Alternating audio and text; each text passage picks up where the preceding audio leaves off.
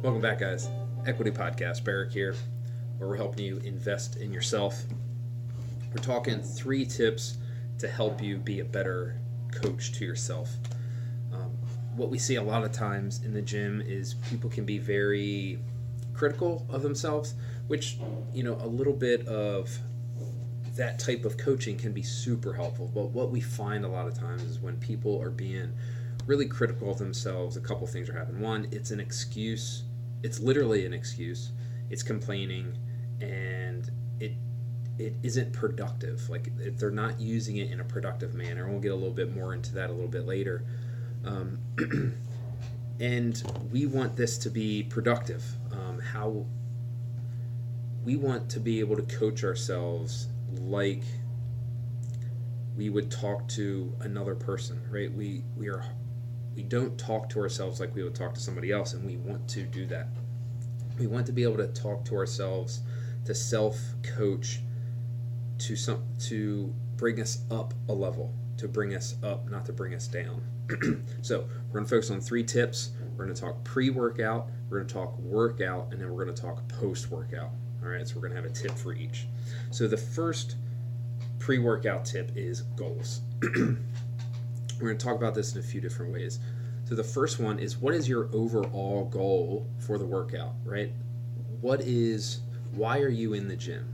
Understanding that is going to change how you attack a workout. If you're here to be healthy and fit, that's awesome. We need to attack a workout like that, right? You don't need to be looking at everybody. You don't need to be doing, making sure that you're doing all the heaviest stuff and whatnot. What you need to focus on is remembering why you're doing these things, right? Is doing that crazy heavy deadlift really going to help you just stay healthy and fit, or are you doing it more of just an ego thing, right? Like, you know what? I don't need to deadlift 250 pounds. 205 is plenty fine, right? So that thing, understand why we are in the gym in the first place. Now, the next level, that's kind of like highest level. The next level is, what's the goal for the workout? What's the stimulus of the workout? What's my goal for this workout, right? We've talked in the past about practice, training, and competing. Majority of what we should be doing is training. Practice, we should be doing that every single time, right? When we're warming up, we are practicing, and there's times where that's all we do is just practice, and training should be what we're doing majority of the time. When we're competing, we're doing a benchmark or we're doing a competition, and there's other people that don't need to do that at all, necessarily, depending on what your goals are. But if we're trying to see, compare on, how we did last year, we want to know that. What we don't want to do is be competing every day. And then the other part is that, like, hey, what's your plan? What's your strategy?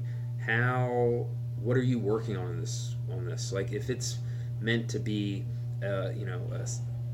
something like 75-pound snatch for guys and 55-pound snatch for ladies, and that's your 1 rep max, that's probably not the desired stimulus for the workout. It's probably something that's meant to be a little bit more faster paced. So if you're not hitting that stimulus, we're going to miss the workout. So we want to make sure that we understand what our goal is, what the workout goal is, and having a plan and a strategy for that workout beforehand can really help us make sure that we're not just working hard and not just doing it just to do it, right? Like, anybody can work hard, but can you put a why? Can you put something else behind that, right? We want to be able to put some substance behind that workout, some reasoning behind why we're doing these things. So that's pre-workout. Overall goal, workout goal, and stimulus. And then what is our plan and strategy for this workout? Why are we doing this workout? All right, so now during the workout, what we want to do is, the first, we talked about having a plan and understanding what we're doing before the workout even starts. And we want to make sure that we're sticking relatively close to that plan. Like, everybody has started a workout like, hey, I'm going to do fives on this. And then all of a sudden you're like, oh, that's not a good idea. And we can adjust that. But if we have a plan to train toes to bar and we want to get better at linking our toes to bar, so our goal is to stay with fives the entire time, and as soon as that gets hard, you just stop doing it, we're competing and we're not training. So we want to make sure that we're training that, and you're not going to get your best score, and that's okay. That's the point. We're going to train now so we can compete later. So we want to make sure that we're sticking with our plan.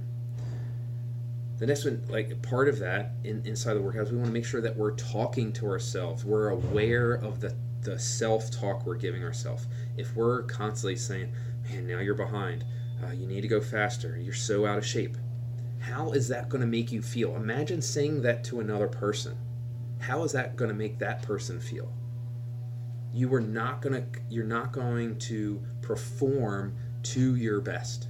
It's not going to happen. So we need to be aware of what we're saying to ourselves, and we need to make sure that we're enhancing our performance instead of eliminating it. Enhance your performance with your self-talk. Don't limit it. Another thing that we can be like, if we have a plan for a workout, like here's a perfect example of having that talk. We just did 23.1, and the real struggle for me personally was the cleans. Like, it is just a grind, and I do not want to pick one up, but I can pick up another one. So I knew that was going to be a hard point of that workout. So I made sure when I got to that, I made sure that I was aware of the words that I was saying in my head and making sure that I stayed in a self-talk that was going to help enhance my performance, right? Putting something underneath the barbell, like on the ground or on a board, being like, you can pick it up. You can do one more. You do hard things, right? Something that brings you up, that is going to enhance you, not pull you down. Instead of saying, man, this is heavy. I'm tired. I'm breathing really heavy. Like, I can do one more. I can do one more. I do hard things. And imagine what that is going to do, what that performance is going to look like versus those two different things. So be aware of what you're saying in your head and how it affects your performance. All right, the last one, post-workout. And this is what really spurred this idea. This is where I got this. So this is something that I literally started doing because I noticed that I always started my comments in my workout with something negative. So what we want to start doing is we want to structure how we do our comments. So I just finished the workout. I'm going to log my workout. And I now have a specific structure in what I do. The first thing I do is I put in something that I'm proud of or that felt the best. I'm putting a win first. Where do I feel like I had a win in that workout? How do you think that is going to make me feel when I put that in? Right? And I don't look at anybody else's workout. I don't look at anything else. I start as soon as I get done.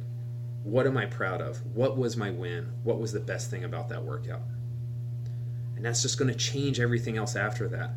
Now, it doesn't matter where I was on the leaderboard, because I did that thing really, really well, and that's going to help me long term towards whatever my goal is. And if we start it with that pre-workout, we've had a plan from beforehand, and we know what we were working towards. After that, I give the facts, because especially with benchmarks, it's good to have like rep breakdowns and pacing and that type of stuff. So I just give the things. So like, for example, for 23.1, I'll put, I did the toes bar in 5, 4, 4, 4, 4, then 3s, then 2s. I finished those at this timestamp. I finished the row at this timestamp. I finished the wall balls at this timestamp. I did these rep schemes. I did 10, 10, 7, 6, 7, whatever it is. And it's singles on the cleans. I finished the cleans at this time, right? Just data. There's no way to manipulate that. It's just what it is. And then at the end, I'll say, well, this is where I probably could have made some gains.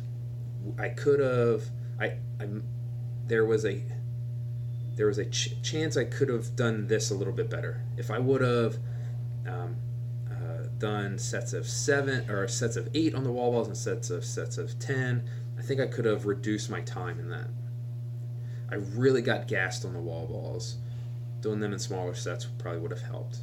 Right? Something that is going to be analytical, something that a coach would come and give you some feedback on. So this is like some true feedback. But what we don't want that to be, like we mentioned at the top of this, is it shouldn't be excuses and complaining. It should be something that you can control and something that you can work on to get you closer to your goal, and something that is going to make you better. Making excuses and complaining is not helpful. All right, guys, that's my 3 tips: pre-workout, during the workout, and post-workout. If you think this might help somebody, share it with them. If you have any questions or you want to share some tips that you use during your workout, comment below or shoot me a message. I'd love to hear about it. Remember, guys, invest in yourself. Thank you. Cheers.